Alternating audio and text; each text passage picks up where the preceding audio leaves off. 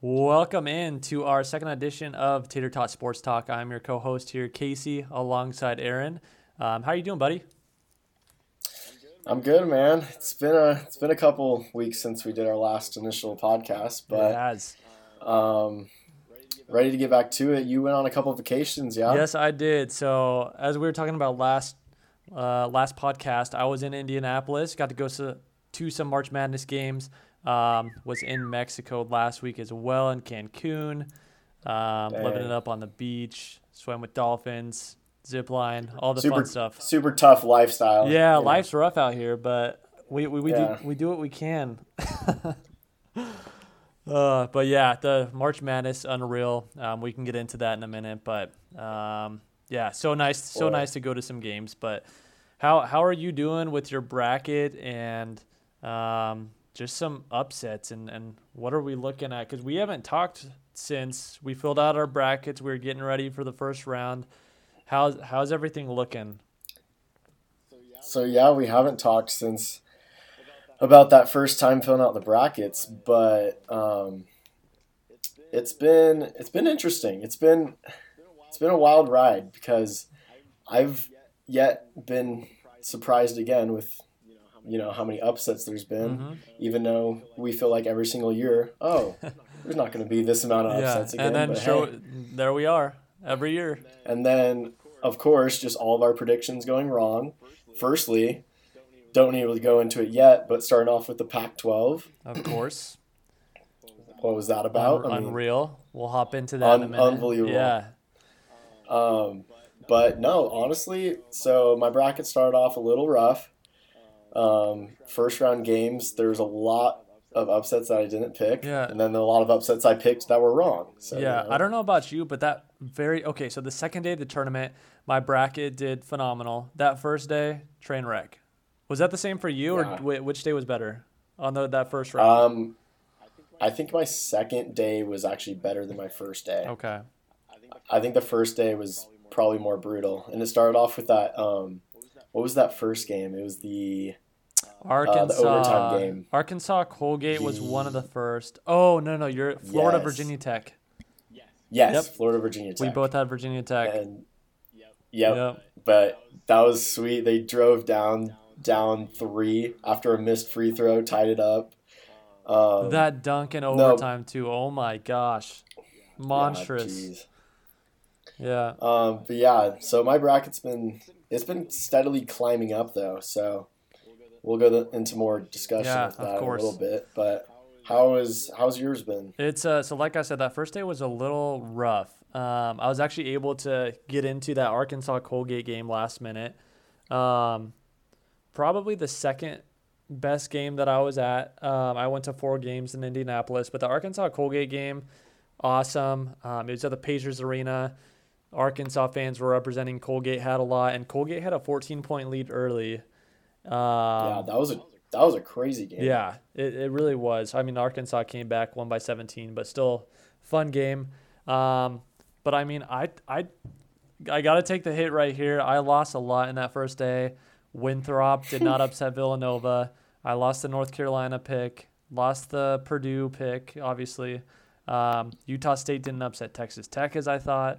Lost to Eesh. Virginia Tech, Ohio State, obviously with Oral Roberts.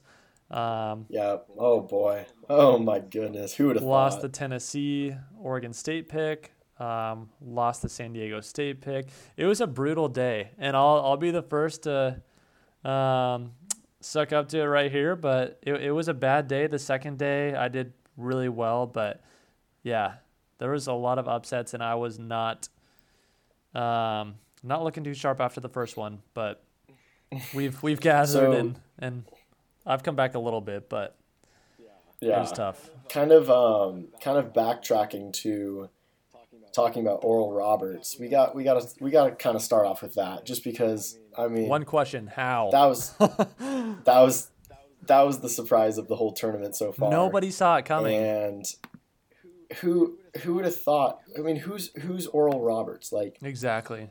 let's see here. Ohio State day two, right? Like, day two game? Hmm. No, day one. Was it day Yeah, one? that was day one. The whole right side of the bracket was day one.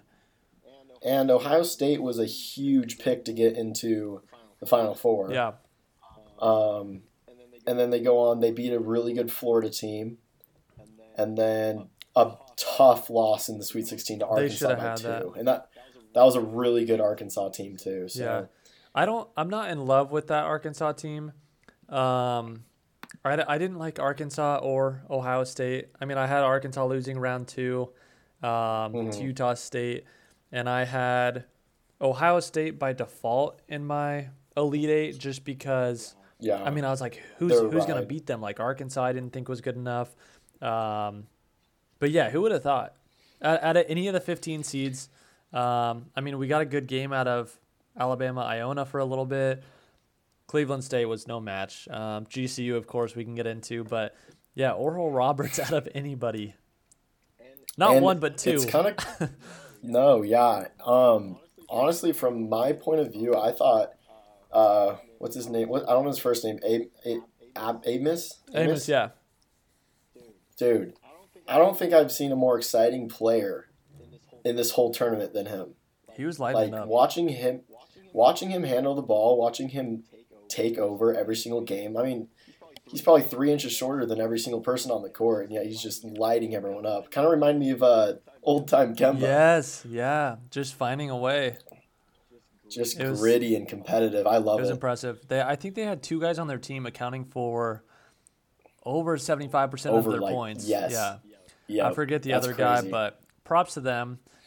Greatest upset of the tournament. I was impressed, but I mean, they no longer are here, and they made their run. But a little sidetrack question: do you think having that kind of run and that big of a stage would boost someone like him, who's being only maybe 5'10"? Do you think that would boost his draft stock possibly?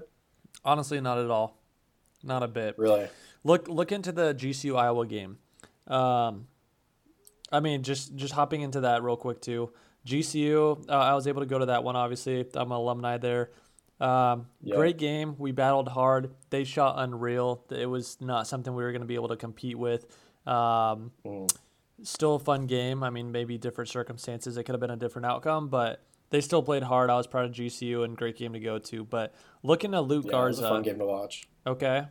We've got a 7-foot All-American, right? Just a power man down low. He can shoot the 3. Absolutely lit up GCU and Oregon. Averaging 25 points a game in the Big Ten. So he's playing on one of the biggest stages, and he's barely a second-round pick. Yeah. He's barely getting drafted because of his body. That's actually a great point. It's a lot different watching like the NBA draft to the NFL draft, where there's 2 rounds versus 7, because I mean you got to be one of 60 players in the entire nation if you want to get drafted. Yeah. So that is a solid point.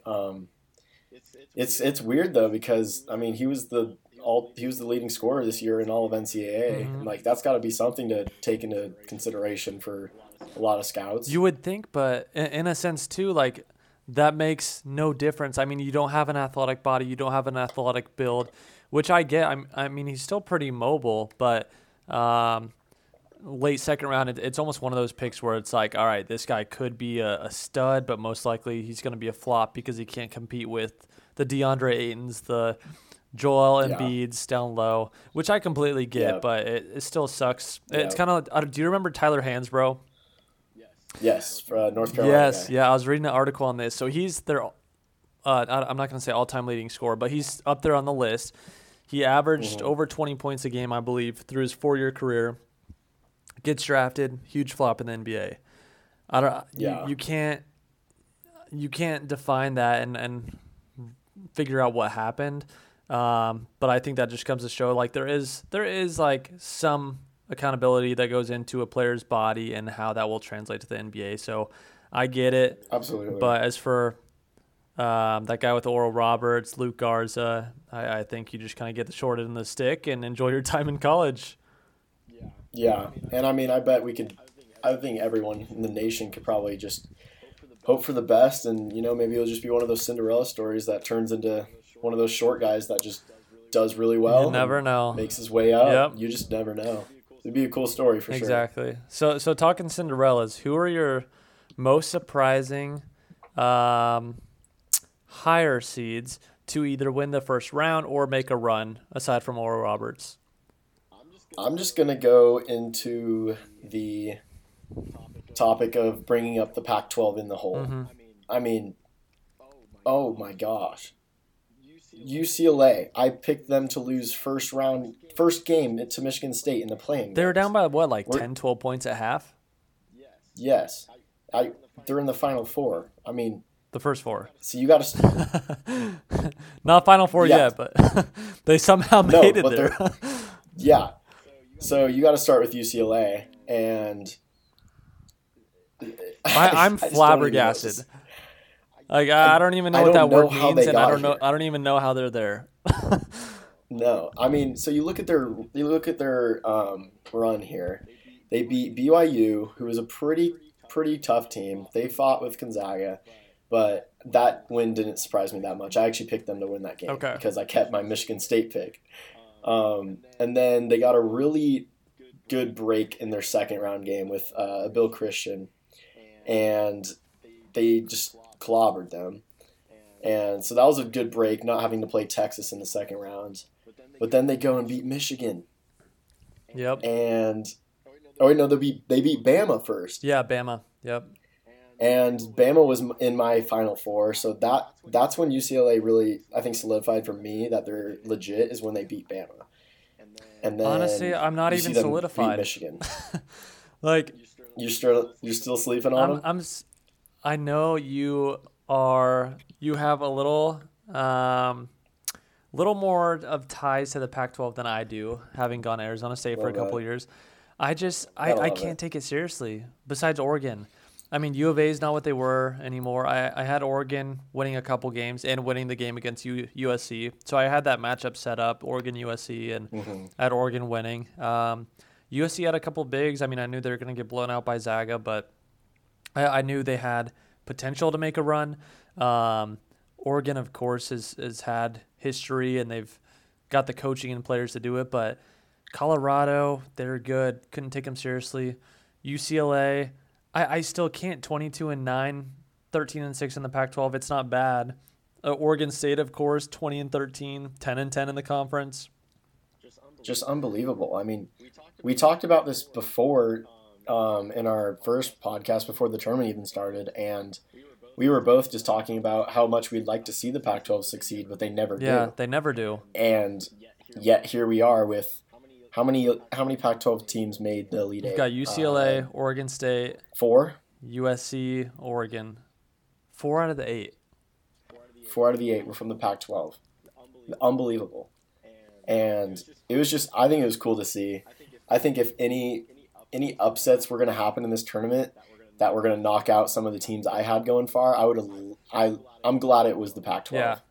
Just because it's fun to see them kind of represent their conference and beat teams they're not supposed to. I mean, Oregon beat Iowa by 15. Like, USC beat Kansas by 34. Yeah. It's just, it was unbelievable. And so it was definitely cool just to see the Pac-12 kind of make their mark in March, which they never do. Yeah. But definitely nice to see. I mean, again, though, like I just have no explanation. UCLA, in my opinion, should not have got past Michigan State.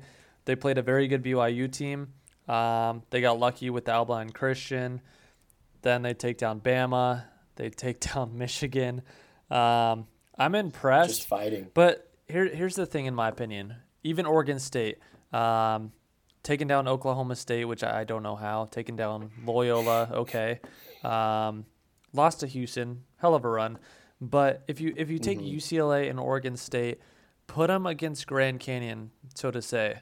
GCU can probably win 1 out of 3, if not 2 out of 3 of those games against both of those teams. Yeah, absolutely. GCU could not compete against Michigan. They could not compete against Oklahoma State. And yet there's still teams knocking them off. I just think it's the Power 5 athletic ability that came into play to where they were able to make it happen. But still, it's just hard for me to believe. Yeah, and I agree with that. And I also just have to say it has a lot to do with matchups. And I think UCLA was able to match up with every single team they've played, and they got scores. They had impressive defense from something I haven't really seen from a Pac-12 Yeah. team. And then that also leads to USC. They they blew me away. I mean, they had length on defense. That zone D shut every single opponent down besides Gonzaga. Oh, yeah. But, 56 points Drake, 51 points Kansas, 68 points Oregon after Oregon put up 95 on Iowa. They were unreal. So I was impressed. Nice run by USC, but Pac-12, who would have thought? At the end of the day, Pac-12 was shocking, but also we have a pretty realistic, besides UCLA, we have a pretty realistic Final Four. Baylor, Houston, I had both of those teams in the Final Four, and it's a pretty realistic matchup. I feel like those were the two best teams from that side. Yeah, and then Gonzaga on the other side. So it'll be a fun Final Four to watch. I think Gonzaga is going to cruise past UCLA. Over under 18. I'm gonna go under 18. I think it'll be closer than a blowout. Okay. But I also don't think Gonzaga is gonna have any stretch in the game where they're really worried about losing that game. So maybe lingering around 10. Finish 10 to 14 would be probably in that range would be my prediction. All right, so I gotta ask you about this. Houston is a team who I'm just going to break it down for you. First round, Cleveland State, 15 seed. They won by 30. They beat Rutgers, who's a 10 seed, barely. They beat an 11 seed, Syracuse.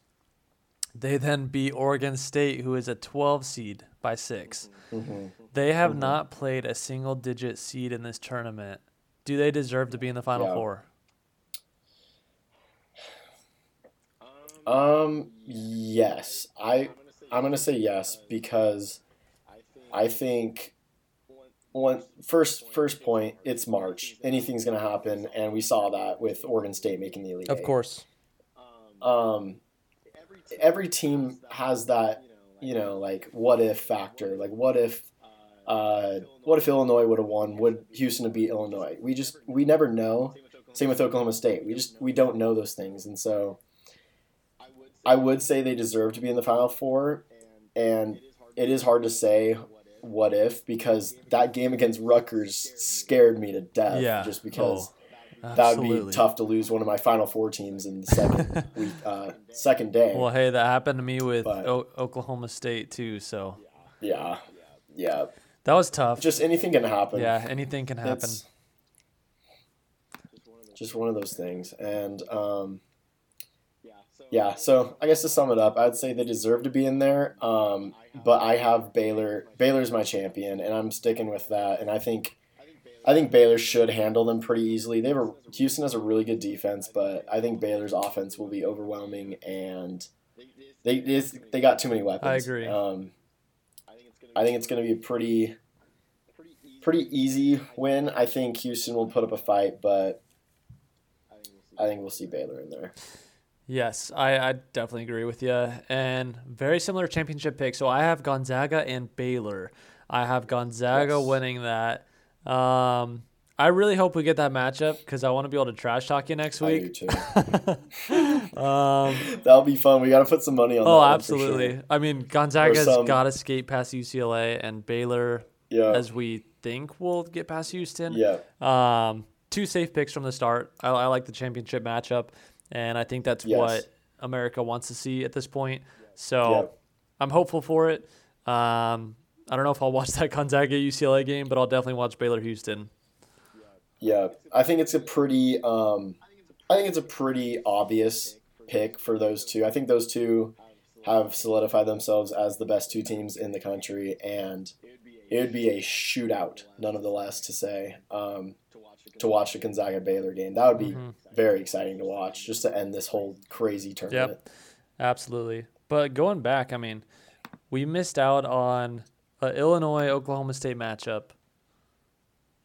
and they're both gone by the second round. Yeah, That's crazy. tough. I mean, so what do you think about this? You see Illinois go down to Loyola by 13, Yep. and then how does a team that beats? I think Illinois was the second most picked team to win it all after Gonzaga. Mm-hmm. And how do you see a team like Loyola, who beats a very, very, very good Illinois team, and then how do they lose the next week to an Oregon State team? To be honest, so Loyola prepped very well for that Georgia Tech game. I had Georgia Tech winning just because ACC team, they deserved to be there. They had played well coming up to that. I hadn't seen enough film on Loyola either, but they regardless, they played well. They get past the first round, as does Illinois. But what you see in that second matchup, Kyler actually called this upset and had Loyola in his Final Four. So they made a run. Didn't quite make it there, but having him on last week, he did make that call. So props to Kyler. But Props to Kyler. you see big brother, little brother. Illinois, Loyola. Loyola is just this feeder school who follows in the footsteps of Illinois. Top 4 team in the nation, and you're competing up against them. You've got nothing to lose. And, I mean, they prepped well for that game. Illinois did not shoot well, and they took them down. So I think that just comes to show that Loyola was not prone to be a top 10, 15 team in the nation. But, I mean, adrenaline kicking through that Illinois game, I think, is what let them go that far. Playing against Michigan, Baylor, Gonzaga, I don't stand a chance. But a lot on the line. And that's a fun game to play in. So you'd think that it really came down to Loyola having a good game plan to go against Illinois. Illinois' offense just completely falling apart, and those are good points, and it really just does show you how much of like different matchups can prove basically everything in like there could be so many different winners, but you go against a team that you're just not, matched up well with, and that costs you getting to the next round. And I feel like that's what we saw with Loyola. Agreed. And then Oregon State just took it home, I guess. They really did. And didn't quite see as many Pac-12 teams here in the Final Four. I mean, especially after that Elite Eight. Could have had more. But, yeah, I mean, we'll see how well UCLA reps it. But one more question on this, kind of swapping conferences, but Big 12, Big 10. Do you see a flop in the tournament? Do you think that went as it was supposed to? I would say it was a major flop. I would say the Big 10 was the most disappointing conference probably in a while, because the Big 10 had how many teams? 10? Yeah, I think they had 8 teams ranked in the top 25 closing out the season, and I think they did have 10 coming into the tournament. So they had 10 teams make the tournament. 1 made the Elite Eight. And I don't know. The Big 10 was 2 teams, sorry. No, 1 team. Baylor's in the Big 12. Yeah. But same with the Big 12. I mean, the Big 12 only had 1 team as well. And so I would say those were 2 huge flops from 2 very dominant conferences that basically dominated the regular season. And it showed with 10 coming from the Big 10. Yeah. And then how many came from the Big 12? At least 5, 6? At least, yeah. They represented well too. But yeah, I mean, they just didn't show up when, games they're supposed to handle easily. I mean, West Virginia couldn't handle Syracuse. Oklahoma State couldn't handle Oregon State. Yep. I mean, the list goes on and on. Some of them won maybe one matchup. But yeah, Kansas falls to USC by 34. Iowa doesn't make it 2 games. Yeah, just a big collapse.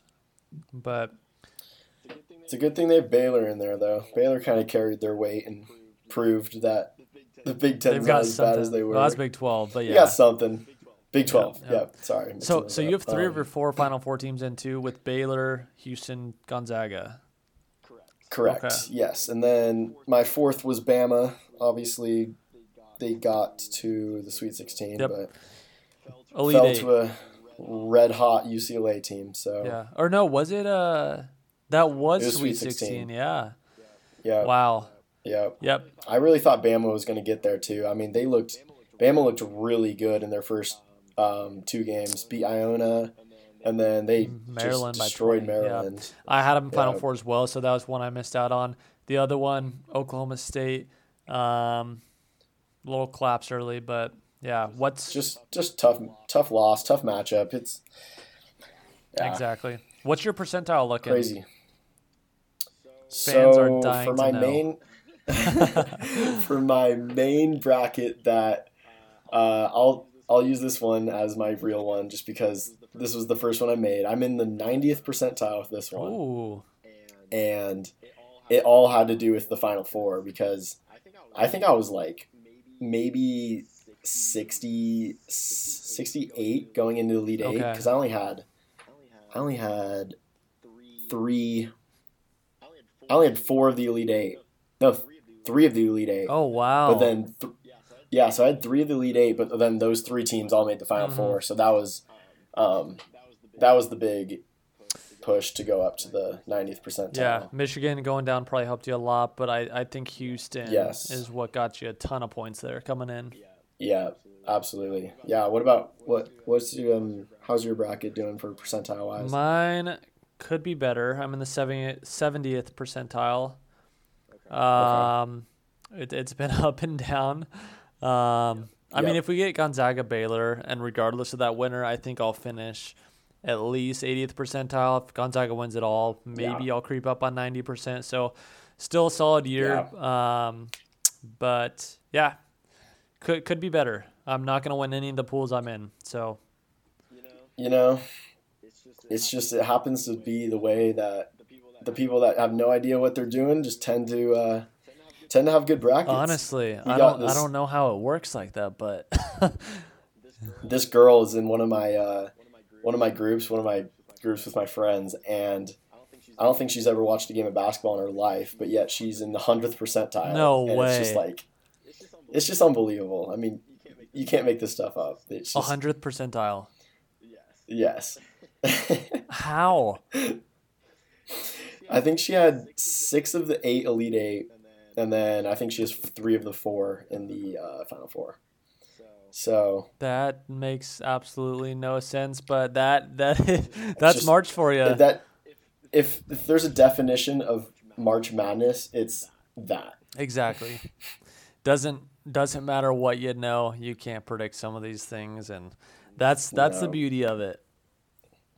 We love to see it. We hate to see our teams go, but the madness just takes over. It does. You can't complain. Nope, not complaining at all. It really was cool though to be in Indianapolis though and see live basketball for the first time in over a year for me.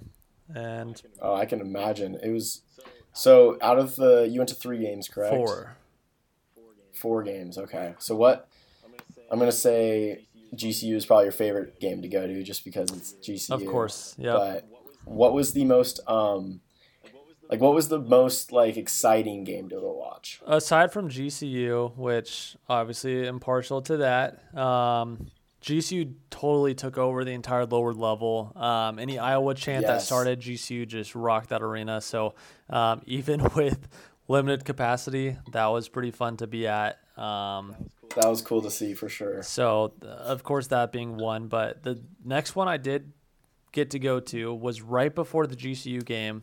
So we had to scurry over to that. But I was at the Creighton and Santa Barbara game. That was a great game. Yeah, great finish. Low-scoring game, surprisingly.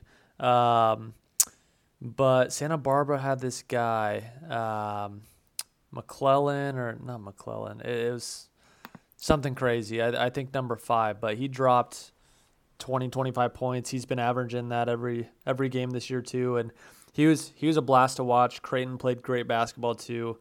Fans were getting into it. It was in Lucas Oil Arena too, so big stadium. But yeah, That was an exciting one. I don't know if you got to watch that at all. I did. I was gonna say it's really exciting to see like good team basketball in March, but I would say the more exciting games are when you see those like one or two players that just take over and like they just take over the entire stadium, and you can just feel the confidence they have, the hot shooting they have. You can just feel like I love watching those games when those one or two guys just take over the entire game, and you can just tell like I think those are the coolest games to see. So they're a blast. And I mean, being a smaller venue and just GCU fans rocking it, the GCU game was by far the loudest game I was at with limited capacity, but with the Santa Barbara 12 seed potential upset, and then with the potential Colgate 14 seed upset, those stadiums got loud too, as we thought. I mean, a team that is 12 seed, 14 seed leading or going on runs, the whole stadium backs it up. So those were a blast to be at and a blast to watch, and just exciting to have good basketball playing again. Yeah. And that was just super cool that how it all turned out. Kind of disappointing that, they didn't get to travel to all these different stadiums and see different regions, but it was cool how it turned out, and I'm glad that they were able to figure out kind of a safer way to make the tournament happen, and we got to see some basketball for the first time since 2 years ago, or a bracket for the first time in 2 years, so... I'm glad it worked out the way it did. Yep, not complaining one bit. And even just having them all in one space too. I mean, all the fans of all 64 teams walking around downtown Indianapolis was super cool to see. It probably might even be the only time in our lives that every team's playing in one place. You've got conference tournaments. Those are awesome. You've got different cities and venues hosting maybe like 8 teams, but to have all of them in one place, super cool. Yeah, and it would be super cool in like 20 years from now when you get to say, I went to the only March Madness tournament that was held in one area, I guess. Exactly. So, yep, blast to be at. Definitely want to catch one next year too once we're back at full capacity. But yeah, a year to remember. So absolutely, we will. It'll be fun to watch this kind of wrap up and. Hopefully it goes the way that we're thinking with Gonzaga Baylor and seeing a great game there. But it was overall really exciting tournament to watch, and we will be touching base on this next week too, and we will let you know about the bets we make going into a potential Baylor and Gonzaga matchup. So stay tuned on that. Gotta make something interesting here. Yep. Interesting indeed. But yeah, let's take a step away from March Madness for a sec. We'll come back to it next week. Let's just touch briefly on a couple baseball and NFL points I want to touch on. I'm sure you just saw a few moments ago Francisco Lindor. Yes. What a deal. Oh my gosh. So how are players so I don't know exactly what the drive is to sign a contract that's that long. Are you just that committed to the team you're playing for, or is it you just see that check and you're just saying, I mean, I'd have to be stupid not to sign this. I don't think the player cares. I mean, if we're talking contracts for a minute, I don't think the player gives one crap of okay, there is some that comes into this of where you're playing, what city you're in, the team, the organization. But at the end of the day, money's money. And if you're signing a 10-year deal and a team's willing to pay you $341 million, I don't think you care that much where you're going to be playing as long as it's a place you can settle down for a few years. I guess that's kind of like the difference between players that are, chasing money who are still young, or the people that, take a little bit of a pay cut and go play for a team that's ready to compete for a championship. Yeah, exactly. And looking at that too, it's like, how do you know if that's going to work out? We talked Patrick Mahomes a little bit with his contract. He's a phenomenal player right now. What does that look like in the future? But even if we're talking baseball, Albert Pujols, 10-year, $240 million contract, so he's making $24 million a year. That was 10 years ago. Look how that panned out. No way you're going to dump that contract. I mean, no team's going to take that on. And now Tatis was his like 14 years or something. He's like 22 years old. Yeah. So he's going to be there until close to his retirement. Exactly. I mean, if you find a place you can settle down for 10 to 12 years, you're making $25 to $35 million a year. So I don't. And you do. Go ahead. I was just going to say, you do see younger players taking on these kind of contracts more often.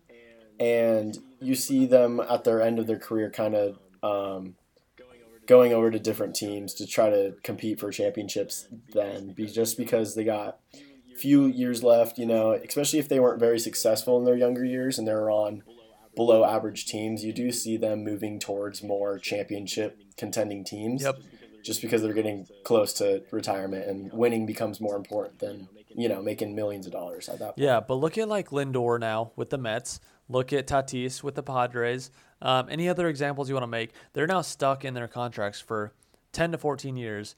I feel like at that point, it's all about money. Like, it doesn't matter if you're winning because you have no say in it. If you're not performing, no one's going to take your contract.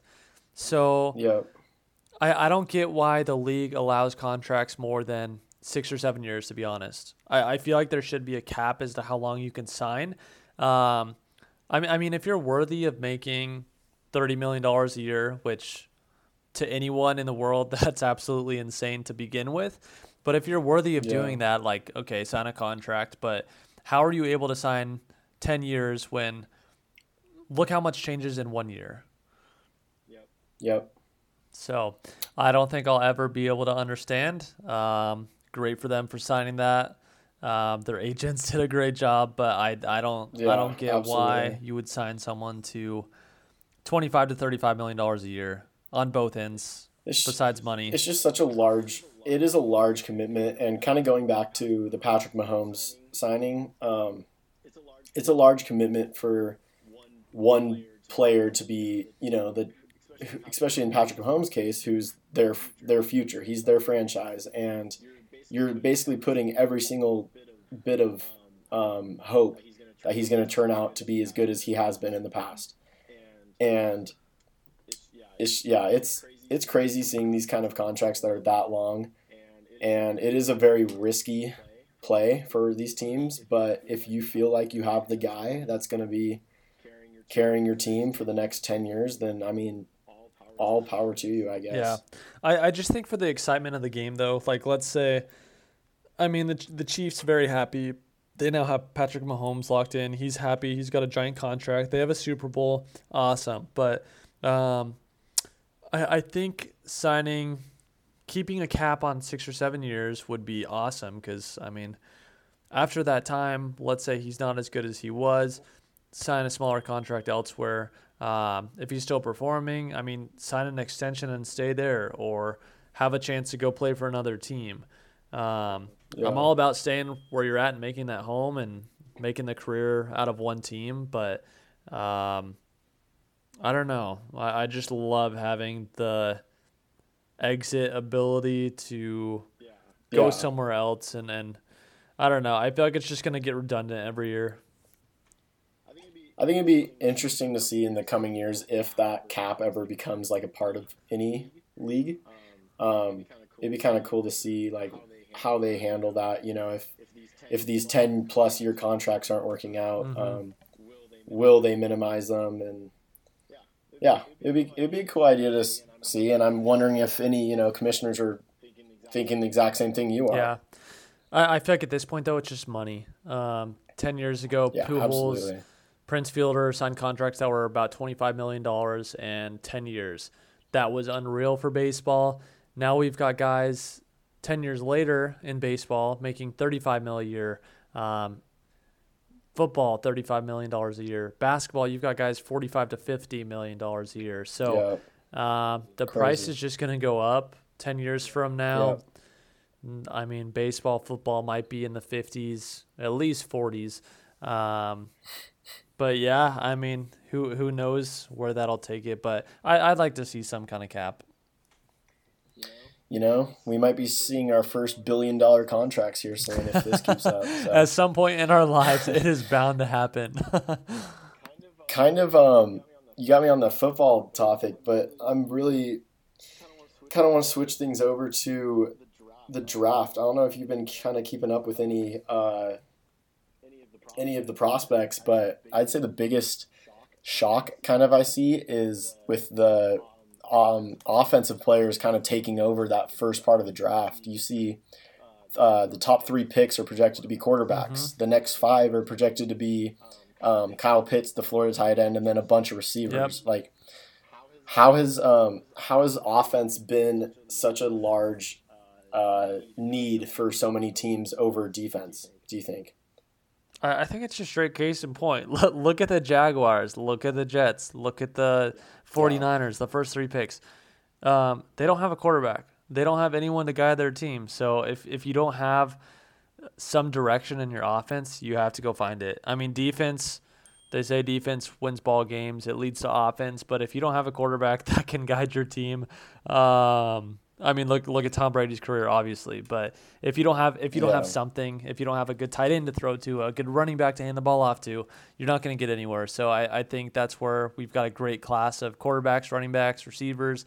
Not so much running backs actually, but yeah, overall, it's a great class for that. So first round's packed with it.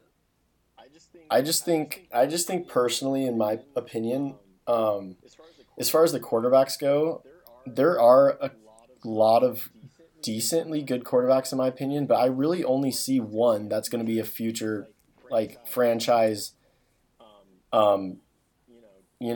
change. Dynamic changer for an organization. Yes, Trevor and Lawrence? that's Trevor Yeah. Lawrence. I don't see Zach Wilson, Justin Fields, or what's the Bama quarterback? Mac Jones. Yes, I mean they're great players, good quarterbacks, but I don't see how taking and risking a pick that high on a quarterback that's okay. I think Justin Fields is pretty good, but I don't know what the hype is about Zach Wilson. I don't either. At all. I don't get He that. has an accurate arm and he can run. I don't know if they're thinking He he's does. going to be like a Kyler Murray out there on the field scrambling around and then just- making better passes. I don't know, but I keep seeing these correlations to him and Russell Wilson. It's like, how can you possibly be basing like this guy off Russell Wilson? It's just not.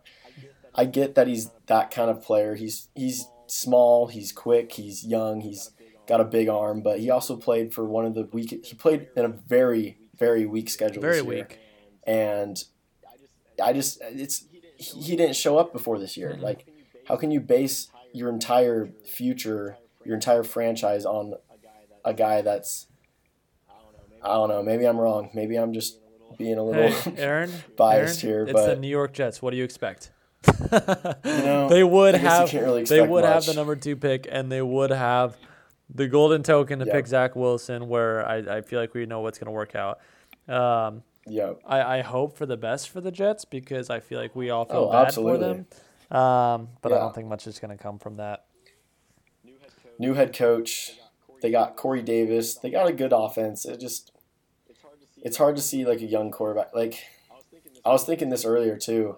Like, I think Saleh, their new head coach, he's a great head coach. I would have loved him to go to Philly too, but I don't think that was the best fit for a young quarterback to try to change their team to come in with. I agree. Unless they got some really insane quarterback coach or some really good offensive coordinator, it'll be tough because he's a very defensive-minded coach, and it'll be interesting, I guess. Yeah. I guess we just got to see how it plays Yeah, out. maybe it works out, but I think they're going to have growing pains.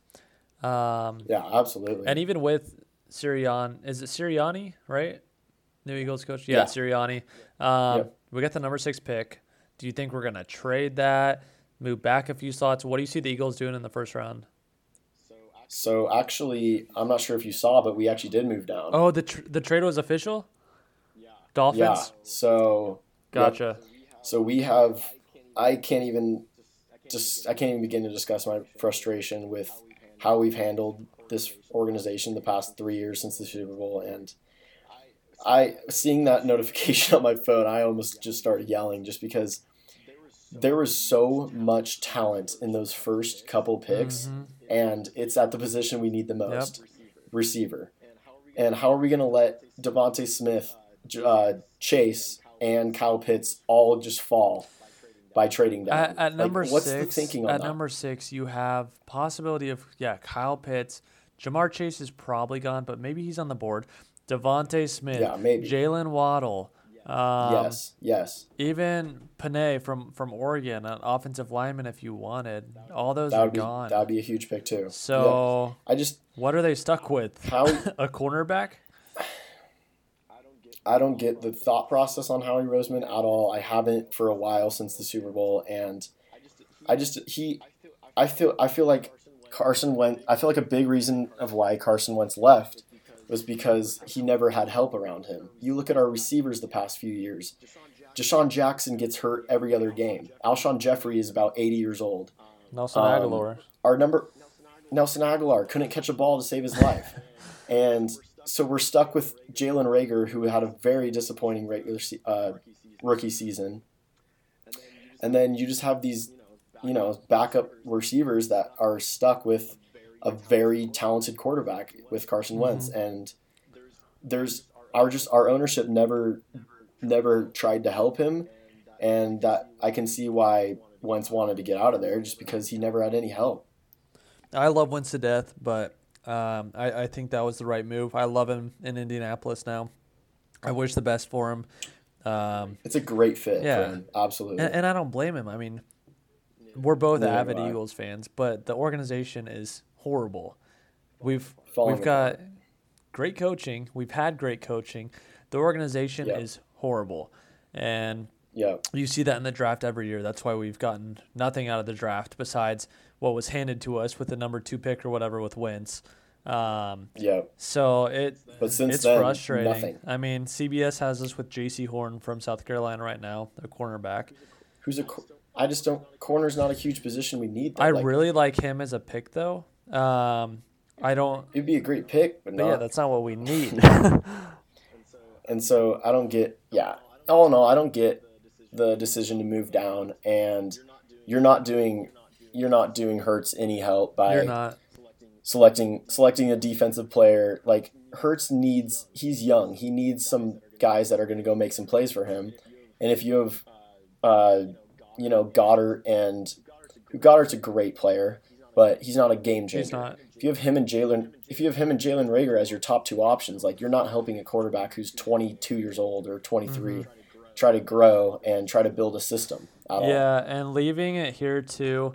The thing that just frustrates me the most with it, I wasn't completely up to date on that trade. I thought it was just like a mock trade. I didn't realize it had gone through, but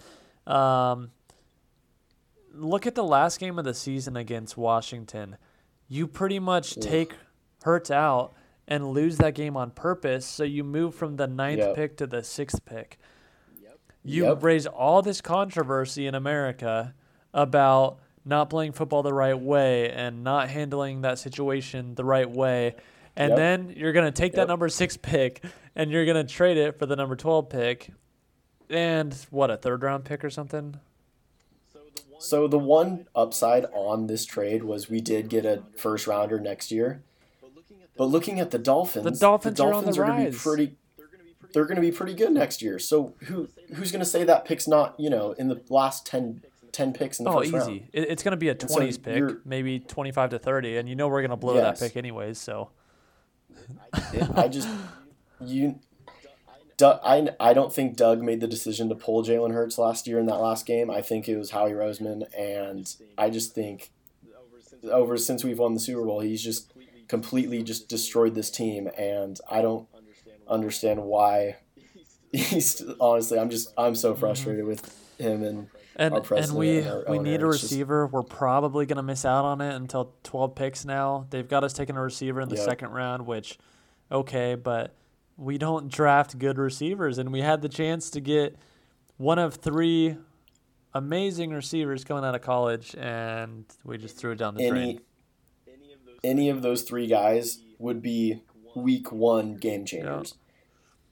Like Chase, he just ran a 4.38 today. Are you kidding me? Yeah, looking back, absolute stud. We're going to see these guys turn into CeeDee Lamb, Justin Jefferson. Yes, absolutely. Like it's just going to kill us in future years knowing we could have had one of those three guys, and now we're going to be stuck with someone who's going to be off the team in 2 years. Yeah, but it is hard to be like mad, I guess, now, just because we expect this stuff every single year now. We expect us to fall short. We expect us to make these kind of picks, and so it's still frustrating. But like at least now we know, we do make those stupid decisions every year, so we kind of expect it to come. Mm-hmm. I agree. So I guess closing question here. Closing out this draft, and we'll have plenty of time to talk about it more through the month of April leading up to the draft. So. Get ready for that. But with the 12th pick, what position do you try and take there after what's going to be off the board? Well, so as much as I want to say one of those receivers or one of those offensive talents are going to come and fall to 12, I just don't really see it happening. And so you kind of do just have to fall into who's the best overall player after that. And we do have a position to fill at corner, and so seeing a corner fall like Patrick Surtain, if he were to fall at 12, that'd be a great pick. I would say I don't know. I've seen some very missed like I guess what am I trying to say? I've seen some different opinions on him, but I do think he's a pro style corner, and he would be a very good corner number 2 aside Darius Slay. But I think at that point, if all those receivers are gone, you kind of just have to go on who's best available, and that could be a corner, it could be a linebacker, it could be O-line. Time will tell. We have plenty of weeks, plenty of time to talk more about this leading up to the draft, and just wait for us to rip apart that draft recap. But one thing I would like to see too, if Travis Etienne can fall to the Jags at 25 as well and get Lawrence and Etienne, I would love it. I would love it. I mean, I would watch way more Jags games than I ever would. Oh, absolutely. With Urban Meyer there, too. They've got a lot of exciting things. He's coming in a great year. Yeah, they have a lot of draft capital. They have a lot of money to spend. They got one of the best quarterbacks to ever come out of college, and a great head coach. So that's a very promising team. I'd be very pumped to be a Jags fan. For sure. Yeah, give it 2-3 years, and I see him as the Cleveland Browns now. So yep, absolutely. Very exciting stuff. But wrapping it up, I mean, thank you all for staying tuned here this week, and really appreciate you guys. A lot to look forward to here with the NFL draft here coming to a close here in April. March Madness, of course, wrapping up here this Saturday and Monday with the Final Four. Lots to look forward to and a lot more to get into here in coming weeks. But thank you all. Aaron, you got any finishing touches here? No, it's just good to be back and kind of go over, the most exciting month of sports that we have to offer with March Madness, and it's a very exciting time. We're going to go in kind of like that dry period where it's just kind of baseball, and we got NBA finals still, I guess, but we do got a little bit of a dry spell. That dry period. Yeah, but then football starts up and it's right back to it. So it's fun to watch the draft and the prospects come while we have that little dry period. But got some fun stuff closing out here in the next couple months though. So we'll enjoy it. We'll be watching. You'll be listening. So once again, thank you all for joining us again for session 2 here with Tater Tot Sports Talk. We will be back at you next week. See you next time.